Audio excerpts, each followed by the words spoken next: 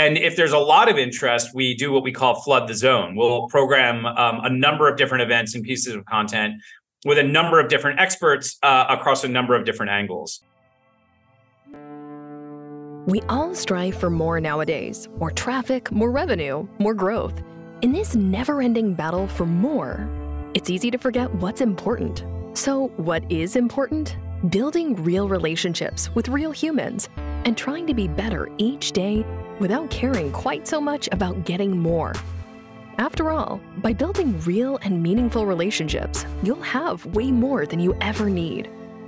The SaaS SEO Show is a platform for meaningful connections and honest conversations with people who are real, hardworking practitioners and high performers in the SaaS industry. We're here to learn and get inspired by them, and we hope you do too. Now, here's your host, George Cassiotis. Before we jump into today's episode, I'd like to give a quick shout out to the sponsor for this episode, Ahrefs. Ahrefs provides you with an all-in-one SEO toolset that does everything from rank tracking to backlink analysis, keyword research, and technical audits. The best part, you can now use Ahrefs Webmaster Tools for free to identify and prioritize optimization opportunities for your website, see all the keywords that your web pages are ranking for, take a close look at the websites that link back to and refer you in their content, and analyze other websites to find out what drives their rankings. Visit ahrefs.com/AWT and sign up for free. And now, back to today's episode. Hello everyone and welcome to another episode of the SaaS SEO Show. I'm your host, George Cassiotis, and today I'm very happy and excited to be joined by Eric Jaffe. Eric is the Managing Director and Global Head of Content at GLG. He leads a team of content and production professionals who create thousands of monetized world-class virtual events and transcripts for clients every year. Before GLG, Eric worked as an Iraq policy advisor in the Office of the US Secretary of Defense, where he was a Presidential Management Fellow. He holds an MA in International Relations and International Economics from the Johns Hopkins School of Advanced International Studies and a BA in Government from Cornell University. And I think this was one of the most unique, let's say, introductions we've ever done for this podcast. Eric, welcome. Thank you, George. I appreciate it. So as we do with every guest here at the show, I guess my question is, I want to learn about you and your background, but more specifically, how did that jump happen from working essentially for the US government, right? Or yeah, that's right. Yeah, to this world that you are in today? Yeah, great question. It took a lot of hard work, to be honest. I was working and living in Washington, D.C., and for personal reasons, wanted to move to London. And so I started to investigate different pathways, both with the government, but also in the private sector. And long story short, the government path that was potentially going to be made available to me to stay somewhere within the, kind of U.S. defense apparatus, because they do have different opportunities in the UK. It was going to take a really long time. And after interviewing with a number of different private sector companies in political risk consulting, management consulting, and then GLG, a lot of the feedback I got, frankly, was, you seem smart, but we don't really know what you can do for us. But I was able to convey to GLG that when I worked at the Pentagon, my role on the Iraq policy desk, once President Obama had come into office, was to, as a relatively junior person, help manage the office's congressional portfolio. And so I was able to communicate that, I sort of thought of Congress and the committees that were relevant as my client, and that I was developing client service skills. And long story short, it worked. It actually, I think, did make sense in retrospect. That was a sort of soft skill that I had learned when I was at the Pentagon.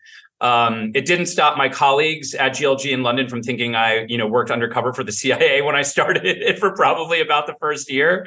But eventually I convinced them I'm here, all day long working side by side with you. I am actually a real GLG employee.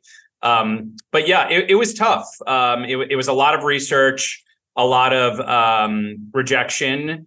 And for anyone who's trying to change careers, I know how humbling that is and how hard it is. But so much growth came out of it, and I have no regrets. I'm so grateful for having made that switch.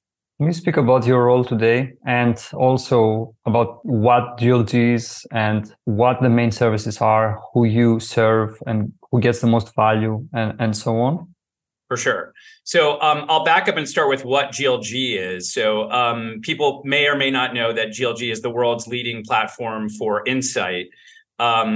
We started this industry about 25 years ago. Actually, this is our 25th anniversary this year, which we're celebrating. And the company started by our two founders, Mark Gerson and Thomas Lerman, essentially trying to start a publishing company. And they got doctors to write research reports for healthcare investors. And the feedback they got from those investors when they were, getting them to write these reports was, I don't have time to read this, 500-page document. Can you just put me in touch with the person who wrote it? And that was what birthed this idea of connecting, people who need to learn, professionals who need to learn with experts. And they built out this network, which now stands at over 1 million in size. So we have over 1 million experts in all over the world in our network, and we have thousands of clients. And what GLG does is you could think about us as like an Uber for expertise. We connect professionals who need to learn with, we aspire to connect them with the perfect expert out there in the world to address whatever it is that they need to learn. And of course, in our increasingly complex and interconnected world, more and more professionals need to learn, and they need to learn quickly. And so we're really good at going out and finding the exact right subject matter expert very quickly and connecting them to someone who needs to learn. So that is the core of GLG's business. Sometimes it's referred to as the expert network business. And we service that globally across our 24 offices, primarily by our clients coming to us and saying, hey, I want to learn about, specialty chemicals distribution or the impact of Silicon Valley Bank and what happened there. Our content, I'm our global head of content. Our content business is, I have a team of over 100 professionals all over the world in Asia, Europe, India, and North America. And they are creating content all day and pushing that to our clients. The content comes in primarily two forms. One, live events. So I have content moderators who are steeped in the areas in which they cover, it might be public equity investor, telecom team, it might be a healthcare team. And they will host an expert, oftentimes on Zoom, and invite clients to come attend. And we typically cap attendance for many of our best events. And we host literally hundreds of those events every month. And we are constantly inviting our clients on different distribution lists and pushing alerts to them, letting them know, hey, we're about to host this event. We know that this topic is of interest to you. Why don't you come? We also, the second type of content that we create are transcripts. And this is an increasingly prevalent form of learning for professionals. A lot of our clients who are investors, they want to read transcripts before they conduct one-to-one interviews. Because if you think about it, if you're trying to get up to speed on a topic, a one-to-one phone call may not be the most efficient or effective way of doing that, because you yourself as the learner may not know what questions to ask. So if you can read a transcript about a company or about a sector or about a trend, get smart, that will allow you to conduct that one-to-one call with an expert much more effectively. And so we create hundreds of transcripts. We create about 350 transcripts per month that populate in GLG's content library, which is sort of like a Netflix for learning that we are built that we have and that we are investing a lot of resources to build out. So that is primarily my role as global head of content, to oversee this team, to oversee our editorial standards,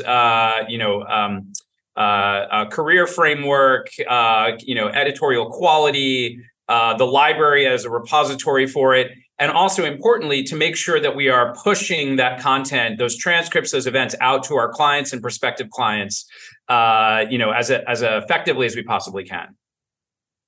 That's one of the things that, like, unless you heard about it or you were involved in a discussion and you somehow encountered it in some form or another, I wouldn't expect that there is such a thing, right? Like a network, and that it's, as I hear it, at least, it's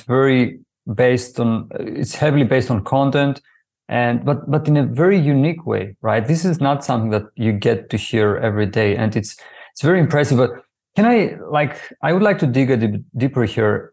Can we share just a couple of use cases? Let's say that we are talking about a tech company, right? Regardless of whether it's a SaaS company, software, or hard tech or whatever, can we share a use case of this company needs GLG for that reason? This is the use case here. Yeah, for sure. So, the content that my team creates is primarily geared toward investor clients, but GLG's core business absolutely serves corporate clients. That is what are actually fastest growing part of our business. And there's a number of different use cases for the core GLG service. So, for example, if a corporation is considering building out a new product, they may want to go and interview prospective buyers of that product, decision makers. They can actually use GLG to conduct a survey. So they could have GLG arrange a panel of a dozen different buyers or prospective buyers and get their feedback across a number of different products or potential products to see, product market fit, help craft their go-to-market, et cetera.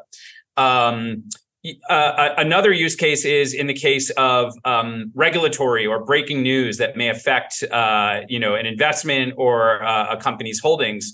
It's Silicon Valley Bank being a prime example of that. When that Friday, I believe it was in March, when it was announced that there was major problems with Silicon Valley Bank. I believe it was at 3:00 Eastern that afternoon.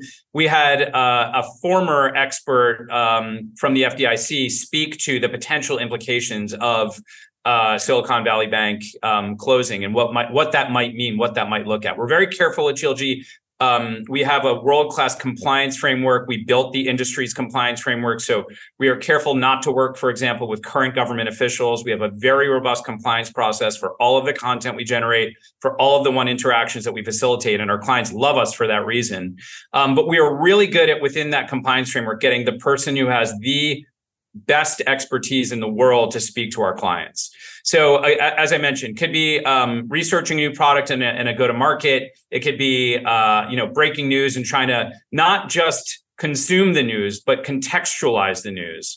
One of the biggest use cases for content at GLG is, we think FT, New York Times, Bloomberg, whatever your preferred news source is, it's really good at breaking news and telling you what happened. But what we often find is our clients lack the context. What does it mean? Yes, we know that Silicon Valley Bank may close. What does that mean? What could that look like? How will that what will the second and third order effects of that be?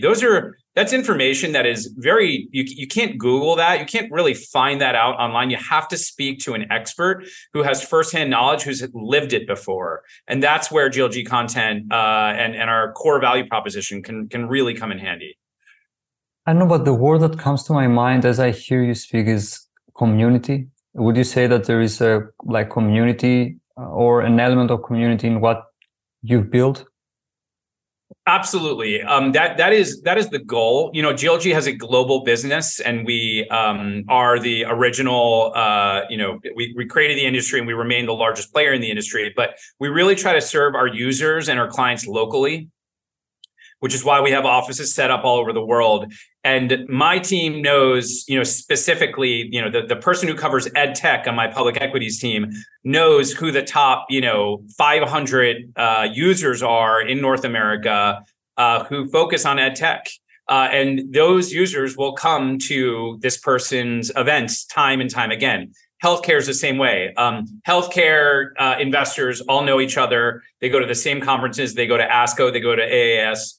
And our team knows them and has really built out a nice community of them. And for our most premium clients, our team will make sure that they are aware of breaking news and say, hey, we just saw this happen. I think a meeting with, a certain expert, this would be really timely and impactful. And that's part of what our clients love about us, is that we can anticipate their demands and proactively push to them the things that are most relevant. You mentioned having presence in, correct me if I'm wrong, 25 countries. Does that mean that you have team members in some of these countries or all of these countries? I don't know. Does that mean that some of your content is not in English, like you have content in other languages? Yeah, that's correct. So I believe I should have checked right before this, but I think it's 25 global offices. I'm not sure the number of countries because, for example, we have, I believe, 6 offices in North America today, maybe 5 or 6. But yes, we have content that is in Mandarin. We have content that is in a variety of different languages on the continent in Europe. And that is a growth area of our business. We serve thousands of clients across Europe, the Middle East, and APAC. So one of the two main core content formats is these virtual events in the form of, as I perceive it, correct me if I'm wrong, like sort of webinars or one-on-ones, like interviews, right?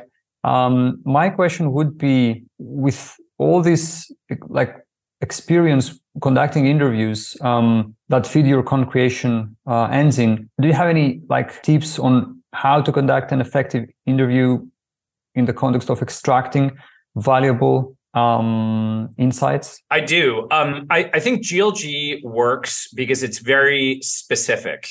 Our clients come to us, yes, for macro level, communication. Yet we have an incredible array of former heads of state, ambassadors, economists, Nobel Prize winners.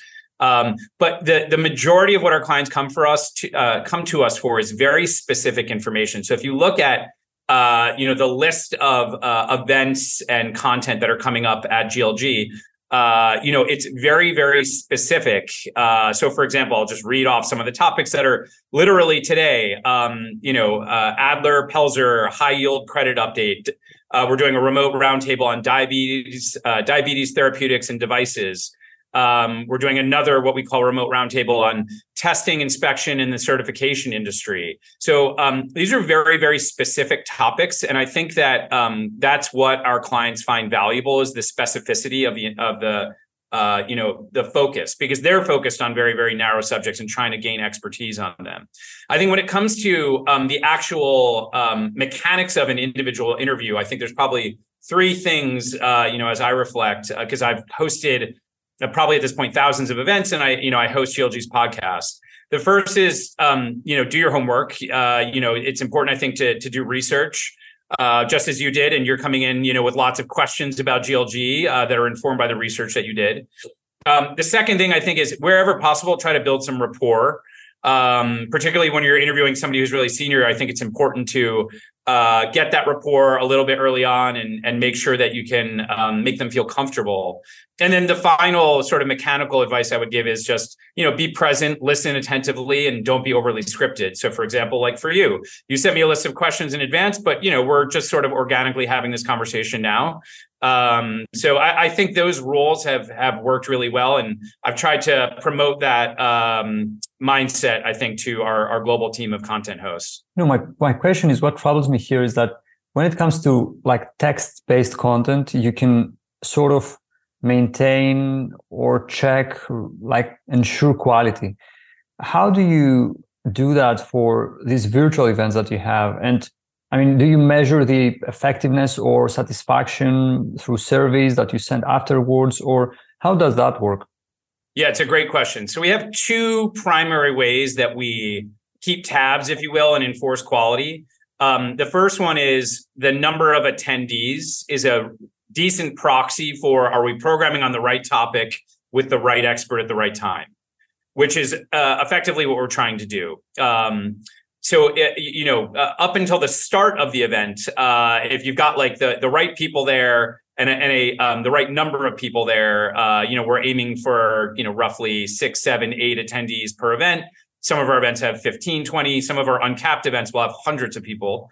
So if you're getting the attendance, then that's great.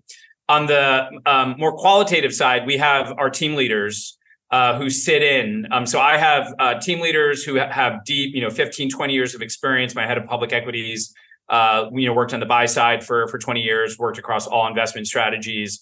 Our team leaders will sit in on the events and fill out, a form and give the hosts feedback.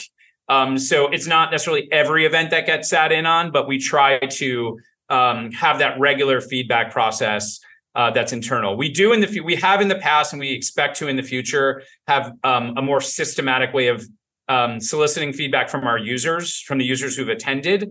And we will, I think, that will be most easy to implement as we get more and more users onto our library. So we want to have on our library, much like you would, almost on Amazon, rate something 5 stars. We'd like to be able to have our users rate our transcripts, according to stars, and even leave qualitative feedback, so that we can get a better sense for what our clients value, what they like, what they don't like, and then also potentially share that back to the users who are on the library.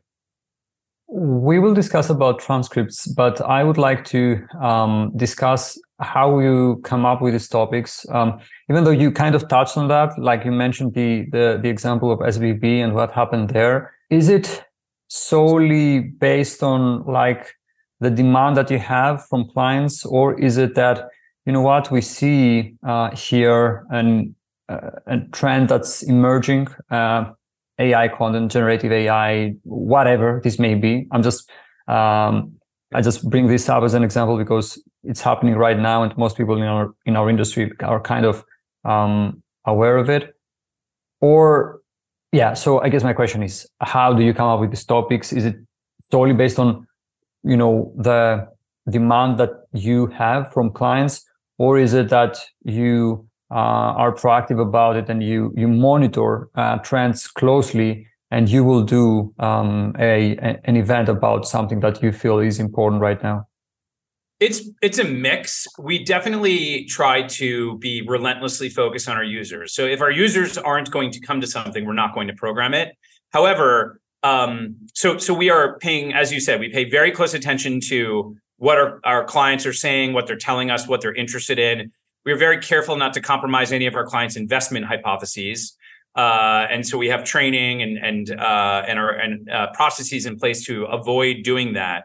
But if there's a glut of clients, focus on a specific public equity. If an earnings call has gone in a certain direction, we're going to program on that topic. And if there's a lot of interest, we do what we call flood the zone. We'll program a number of different events and pieces of content with a number of different experts across a number of different angles. Now, in addition to talking to our clients and paying attention to what they're focused on, of course, we're also reading the news. We're on Bloomberg terminals. We're looking at which way credit markets are moving. We're talking to private equity. So my team programs content across all different investment strategies, and they're reading the news and connecting the dots and trying to see what's of interest. But to your last point, we may not see a number of projects come in from our clients, for example, on how to effectively deploy AI across, different industries. But we know that that's going to be interesting, particularly if we get an expert who's going to be interesting. So if we have the former, head of AI from Amazon, that person is probably going to have something interesting to say to our clients. And so we will program across thematic areas of interest. Silicon Valley Bank and its potential impact across a variety of different sectors being another great example of that. And in the past, there have been topics like, the Euro crisis back in, the mid 2010s, the sovereign debt default of Puerto Rico, and, Japan's, Abenomics proposal and how that impacted the yen are a few, particular topics that I remember being, there were weeks or perhaps even months of thematic programming that we did on that for clients all over the world. It's a lot of content. I mean, from a management standpoint, like, can you speak about how do you manage all these like piece of content, events, transcripts, all these things that you do on a monthly basis? I mean, the most important thing I do is I hire people a lot smarter than I am on my team to lead the team and to help. Because all of, as you noted, my background is, on policy and regulatory matters. And I led our legal, economic, and regulatory affairs practice for 3.5 years. And that is still an area of deep interest and passion for me. But I hire really, really smart people with a lot of subject matter expertise and passion, who know a lot, who learn a lot about GLG, and then are therefore able to act as effectively editors-in-chief over their respective areas of content. Because at the global level, it wouldn't be realistic for me or any other person to have mastery over these number of topics. I mean, it's probably roughly equivalent to, an executive editor at a big newspaper, or a head of research at a big investment fund or a big corporation. It was once described to me as like, a role like this is not, perhaps it's based on being like a university dean, where you have your discipline. Every dean is going to have a PhD, and most of them come, are well respected and accomplished within their discipline, and then you become a dean. But you continue to hone your discipline. So I still, as I mentioned, host events, particularly with our legal, economic, and regulatory affairs experts, host our podcast, et cetera. Okay, that makes sense. I would like to go back to transcripts a bit and discuss what are the best practices that you can share with us when it comes to repurposing content from live events.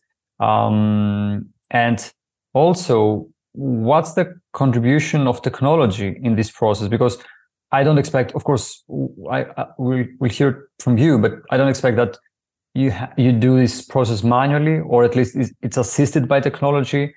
So yeah, any best practices that you can share or on content repurposing from a live event to a transcribed version, and what's the role of technology in that process? Yeah. I think, like most things with technology, I would say the best practice is keep it simple. We try to have our transcription process work as simply as possible, particularly when you're creating content at the scale that we are. Every extra step creates complexity and the potential for things to get screwed up. So our process is, we have two types of events. We have those that are transcribed and those that are not. And our clients that know that some of our events are not transcribed, I think they value that because they know that they can ask questions. Those are for our what we call our remote roundtable product. It's our more premium product. They're capped in terms of attendance. And so we want clients to feel like they can ask questions and speak to the expert in such a way that they won't have their hypotheses captured and shared out with other clients. But for our events that are transcribed, keep it simple. We transcribe live the actual conversation. For events where the topic is particularly time sensitive, we do a compliance check. The host will do a compliance check to make sure there was nothing said that would even come close to running up against any of our compliance policies. And then we will post what we call a preliminary transcript, or a first draft transcript, just because we know it's so important to get it out to the market. And then there will be a second turn that the host does to edit it and polish it up a bit more over the course of the next 24 to 36 hours. And that's it. Then it's on the library. At the scale that we're operating and the way that our clients use us, that process, I think, has worked really well. So yeah, that's basically how we operate. And, but sorry, I should mention the other form of content is just the offline interviews. So we have, I have a team that all they do all day is interview experts, not for live events, but they interview them offline. That conversation is transcribed, and we call those library exclusive transcripts, and they go directly into our library. And that produces a huge scale. That produce about 350 transcripts per month. That's massive. I guess for someone though, for the information to be accessible to your clients, like this is powered by technology, right? I mean, for me to search for something, I'm assuming that there is some sort of search engine or search capabilities so that I can access the piece of information that I'm looking for. That's correct. We have we call it the GLG library. And in the library, you can see all of our content that has been created. And you can also see the upcoming events. And we've invested a lot of resources in building out the library. We actually have what we're calling an alpha version of it that we just released last month, which we're ramping up now and delivering to all of our users. We've gotten a lot of really positive feedback on it. And in that tool, you can search for content, you can do some discovery. And over time, we're going to build in the ability for the tool for you to be able to save alerts, much like you would on Zillow, for example. Hey, I'm interested in tech. I'm interested in energy and industrials. these are the regions, these are the specific narrow areas of interest. Please have the tool push me updates whenever anything goes into the library so I can stay aware. Our clients really, really want that. And then we're also going to build out, much like you would see, for example, on a Netflix or a Hulu, we're experimenting right now with like carousels. So when you log on as a user, you would see a bespoke carousel, left to right, and see the content that is most interesting and relevant to you. We know that Netflix generates about 80% of its usage from recommendations. So we've also invested in a pretty sophisticated recommendation engine that we're going to pipe into that library. And we hope to have what we're calling Library 2.0 out later this summer. And then importantly, we also have started a partnership with Bloomberg. So you can actually now get GLG transcripts on the Bloomberg terminal. And we have done a soft launch of that, and we're going to announce the formal Bloomberg partnership along with Library 2.0 later this summer. That's all very interesting. Are there differences when it comes to the content creation process across different industries? For example, pharma vs, tech or something like that, due to like regulations or like legal differences that may apply in one case? Yeah, the sunshine laws do constrain healthcare, but I would say that's true both of the core one-to-one interactions that Insight networks may facilitate, as well as the content we generate. I think the big changes, if you will, or differences there are other competitors out there to GLG that have different styles of content creation. We love ours. We feel strongly that we have chosen the right one. We have a team of unbiased content moderators that interview the experts, and we get those transcripts out to our clients as quickly as we possibly can. Some of our competitors have embargo periods, for example. But we feel, and we know from our clients, how important it is to get that content, moderated, again, in an unbiased way by someone who's been in the field for a while, and getting it out as quickly to the market as we possibly can. Okay. Can I ask you, how do you see the rise of generative AI, and more specifically generative content affect and impact, both positively and negatively, what you do? I think it's a big deal. And I think that it is mostly going to be positive. Let's say there's two different paths. There's the near-term impact of what something like a ChatGPT can offer. So if you think about the transcripts that we have, it's actually quite time-consuming to summarize a transcript. And these are long interviews, 45 minutes, an hour. They're very valuable. They're very rich in insight. But for either the content creator, the host, the GLG person, or the expert to then summarize the key points of a transcript is labor intensive. And I have done some work with ChatGPT. It's quite good at doing summaries. It's actually, it's a little scary how good it is. I don't really understand how it does that. That's obviously the magic of AI. So right out of the gate, there are going to be use cases, I think, for our industry to deploy AI to add value to our users in a way that I think will be additive and incremental in nature. In the more medium term, I think that AI is going to be an enabler for GLGers. So if you think about its ability for, a core, GLG direct client service professional, AI is going to make their search for experts through our millions of experts, or over 1 million experts, just going to make it better, right? It's going to deliver to that GLG client solutions professional based on what the client is interested in. A very, I think, accurate list of experts who could be a good fit.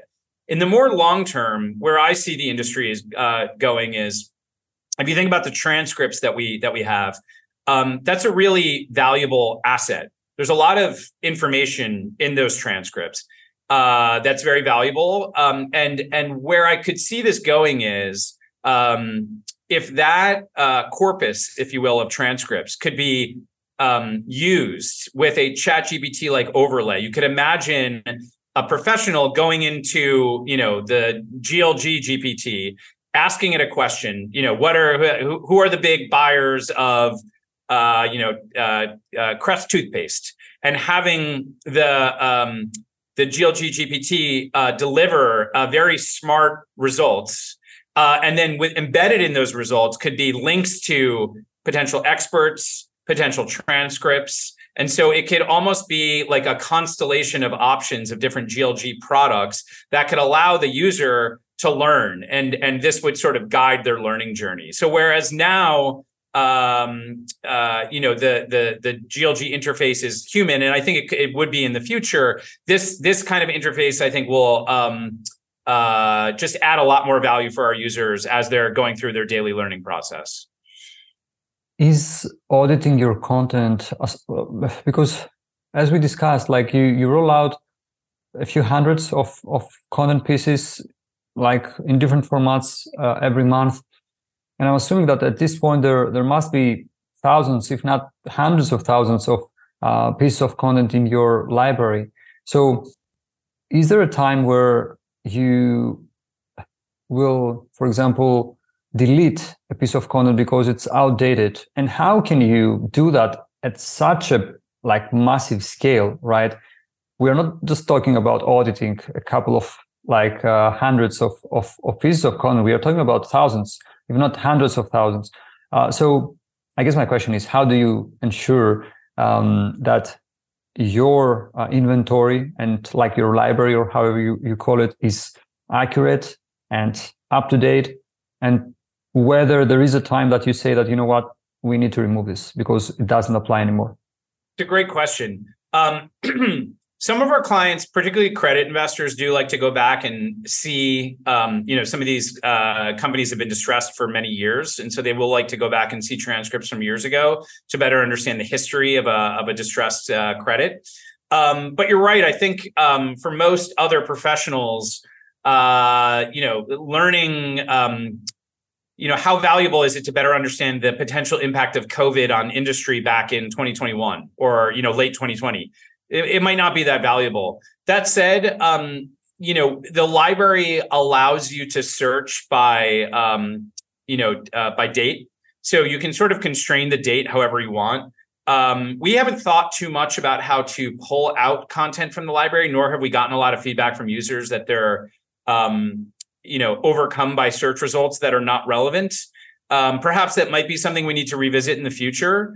But at the moment, the most important thing is we're adding, over 500, 600, 700 pieces of content per month. And as long as we're getting that new content into the library and into the hands of our users every month, I think we're okay. Yeah, that makes sense. This was all very insightful. I mean, this was a different conversation because it kind of opened a window to a completely different world that I personally ignored. I didn't know that, this is a thing. And I think that this is what makes it so interesting. So thank you very much for this, Eric. And last question I have for you, where can people find out more about you and GLG and get in touch if they'd like to? Yeah, anyone email me. My email is ejaffe, EJAFFE @glgroup.com. GLG's website certainly has a lot of information about GLG. You can listen to Deciding Factors, my podcast, GLG's podcast, on Spotify, iTunes, wherever you get your podcast. My last one, actually, that we just released, I think about a week and a half ago, was with Barney Frank, the author of Dodd-Frank, the famous congressman, who we talked with about Silicon Valley Bank. I'm reasonably active on LinkedIn, so you can find me there. And then, George, to your last comment, first of all, it was great speaking with you. Thank you for having me on. People who don't know about GLG, it's not the most commonly known industry, but for people who know the industry, they're using it every day. And so one of the things that we're trying to do, GLG's been around for 25 years. We are trying to get, more awareness of GLG and the industry and promote it because I do think that this is a big idea. Professionals of all stripes need to learn, and GLG, I think, is the best way to learn. And so we're looking forward to bringing awareness to as many people as possible. That's right. I agree. Well, thank you very much, Eric. Thank you very much for doing this. Awesome. Thanks, George. It was a lot of fun. Thank you for staying with us until the end.